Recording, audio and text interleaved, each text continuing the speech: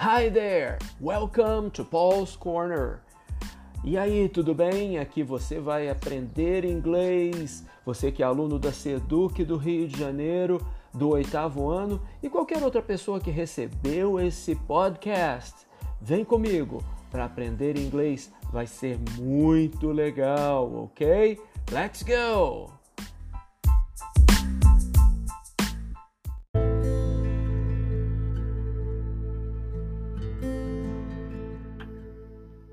Hi there! Welcome to Paul's Corner, Grade 8, 4th quarter, Lesson 1.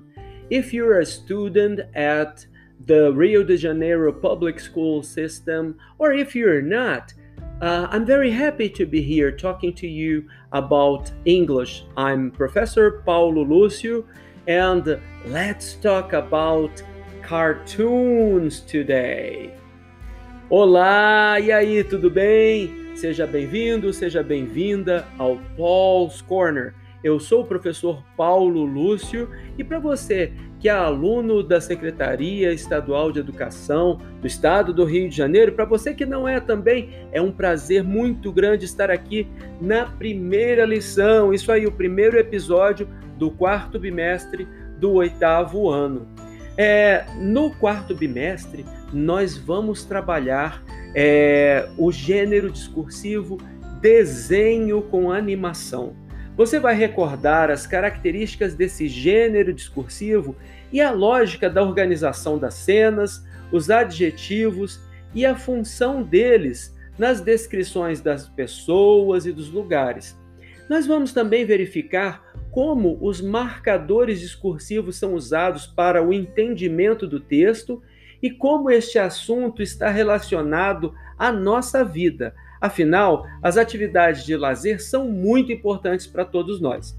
Fique ligado que nós vamos começar a falar sobre o desenho com animação, ou em inglês nós falamos de cartoon, nós falamos sobre animation, sobre animated feature. Bom, como é que são organizadas as cenas, os elementos não verbais e os elementos verbais de um desenho com animação? O que são os elementos verbais? São os adjetivos, os marcadores do discurso, a linguagem coloquial. Como é que tudo isso é organizado? Vamos conversar um pouquinho sobre isso. Os desenhos com animação são uma atividade de lazer muito comum e divertida. Crianças, adolescentes e adultos adoram ver as aventuras de seus personagens prediletos. Por isso, todos nós precisamos aprender a ler e a compreender os aspectos que compõem esse gênero. Uma coisa bem legal é que muitos desenhos animados são reproduções de histórias em quadrinhos que já lemos, e aí podemos ver como personagens que já conhecemos se movimentam e até como é que são as vozes deles. É claro que também encontramos histórias inéditas. Você já viu falar no Anima Mundi? Ele é um festival de animações muito famoso e importante. Nele são oferecidos cursos para desenhar, para escrever roteiros, filmar, enfim, fazer uma animação completa. Para estudar esse gênero, nós vamos precisar de fazer algumas adaptações. A principal delas é que não vamos assistir a um vídeo, pelo menos não logo agora, de princípio. Vamos ler as histórias e aprender como elas são contadas na forma filmada. Para nos auxiliar, vamos analisar uma coisa muito legal, chamada storyboard. Mas o que é um storyboard? Storyboard é uma sequência de imagens que serão usadas em uma filmagem, que pode ser uma animação, um anúncio publicitário ou até filmes de curta ou longa metragem. A storyboard traz instruções para a filmagem, como a posição da câmera e até as falas e expressões dos personagens. Uma storyboard pode ser apresentado na horizontal ou na vertical.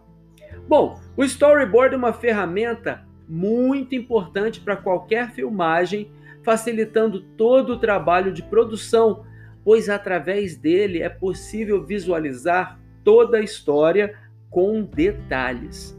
Como um exemplo de animação montado em vários quadros, cada um mostrando o detalhe da cena, o storyboard é muito útil para os autores das animações. Olha só, se você tem aí o caderno de orientações de estudos, você vai ver lá na página 8 que tem um storyboard na vertical. É isso mesmo. Como no podcast você não consegue ver, eu vou deixar o link para você poder acessar na descrição desse episódio, mas de qualquer forma, eu vou descrever aqui o que você está vendo. Primeiro quadro tem dois homens. Um homem, né, aparecendo da cintura para cima, ele está sem camisa, né, dá a impressão de que ele está sem roupa, ele está debaixo de um chuveiro. E um outro homem que está de terno do lado de fora da parte azulejada está entregando para esse homem que está sem camisa, está entregando uma escova. O segundo quadro do storyboard mostra esse homem que está debaixo do chuveiro, né, num close, né, ou seja, como se a câmera estivesse mais focada nele, ele está com a imagem maior e ele está esfregando debaixo do braço com aquela escova que o outro homem deu para ele. E existe uma setinha indo para cima e para baixo, né? No terceiro quadro do storyboard, mostra uma cena mais ampla. E aí mostra esse homem que entregou a escova de costas, parecendo que ele é o diretor do que está sendo filmado ali. Então ele é o diretor e o rapaz que está lá tomando banho, na verdade, ele está de short, ele não está totalmente nu, não. Então, a ideia que se tem é que essa storyboard do ensaio de uma filmagem, na verdade.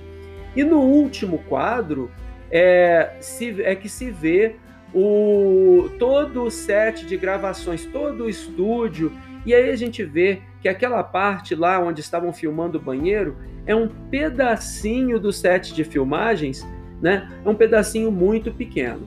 Bom, esse storyboard é pequenininho, né? É uma coisa muito interessante que você pode imaginar várias situações nesse storyboard e é legal pensar que com o storyboard, com os desenhos, dá para fazer muita coisa diferente.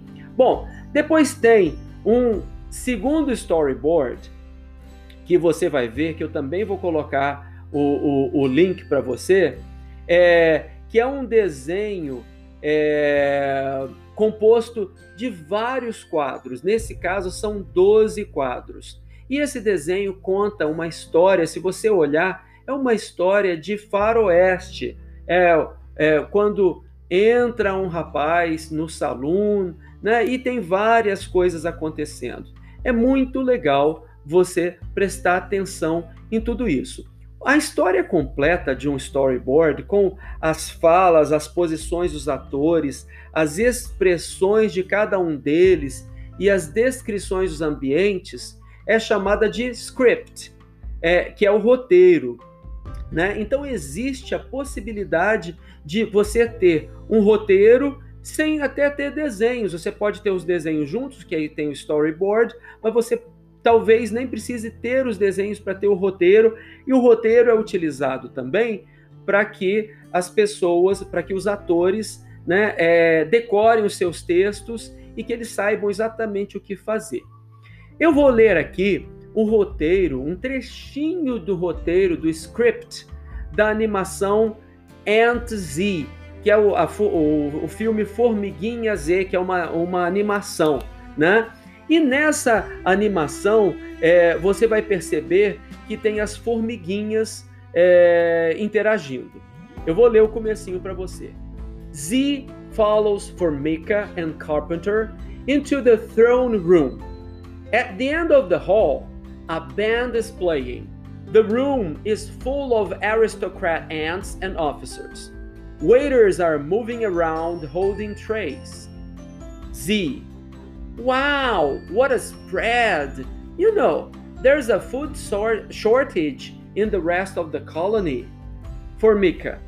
Yes, and do you know why there's a food shortage?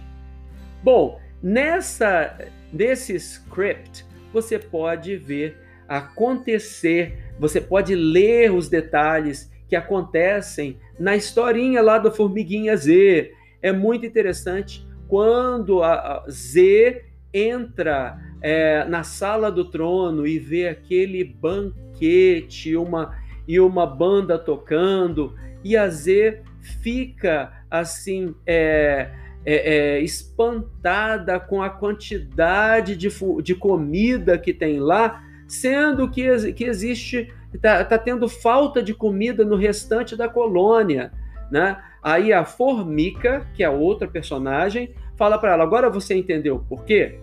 Bom, espero que você tenha gostado de saber sobre storyboards e sobre roteiros ou scripts. Na próxima aula, nós falaremos um pouquinho mais disso e de como utilizar tudo isso para fazer animações, ok? Foi muito bom estar aqui com você. Bye!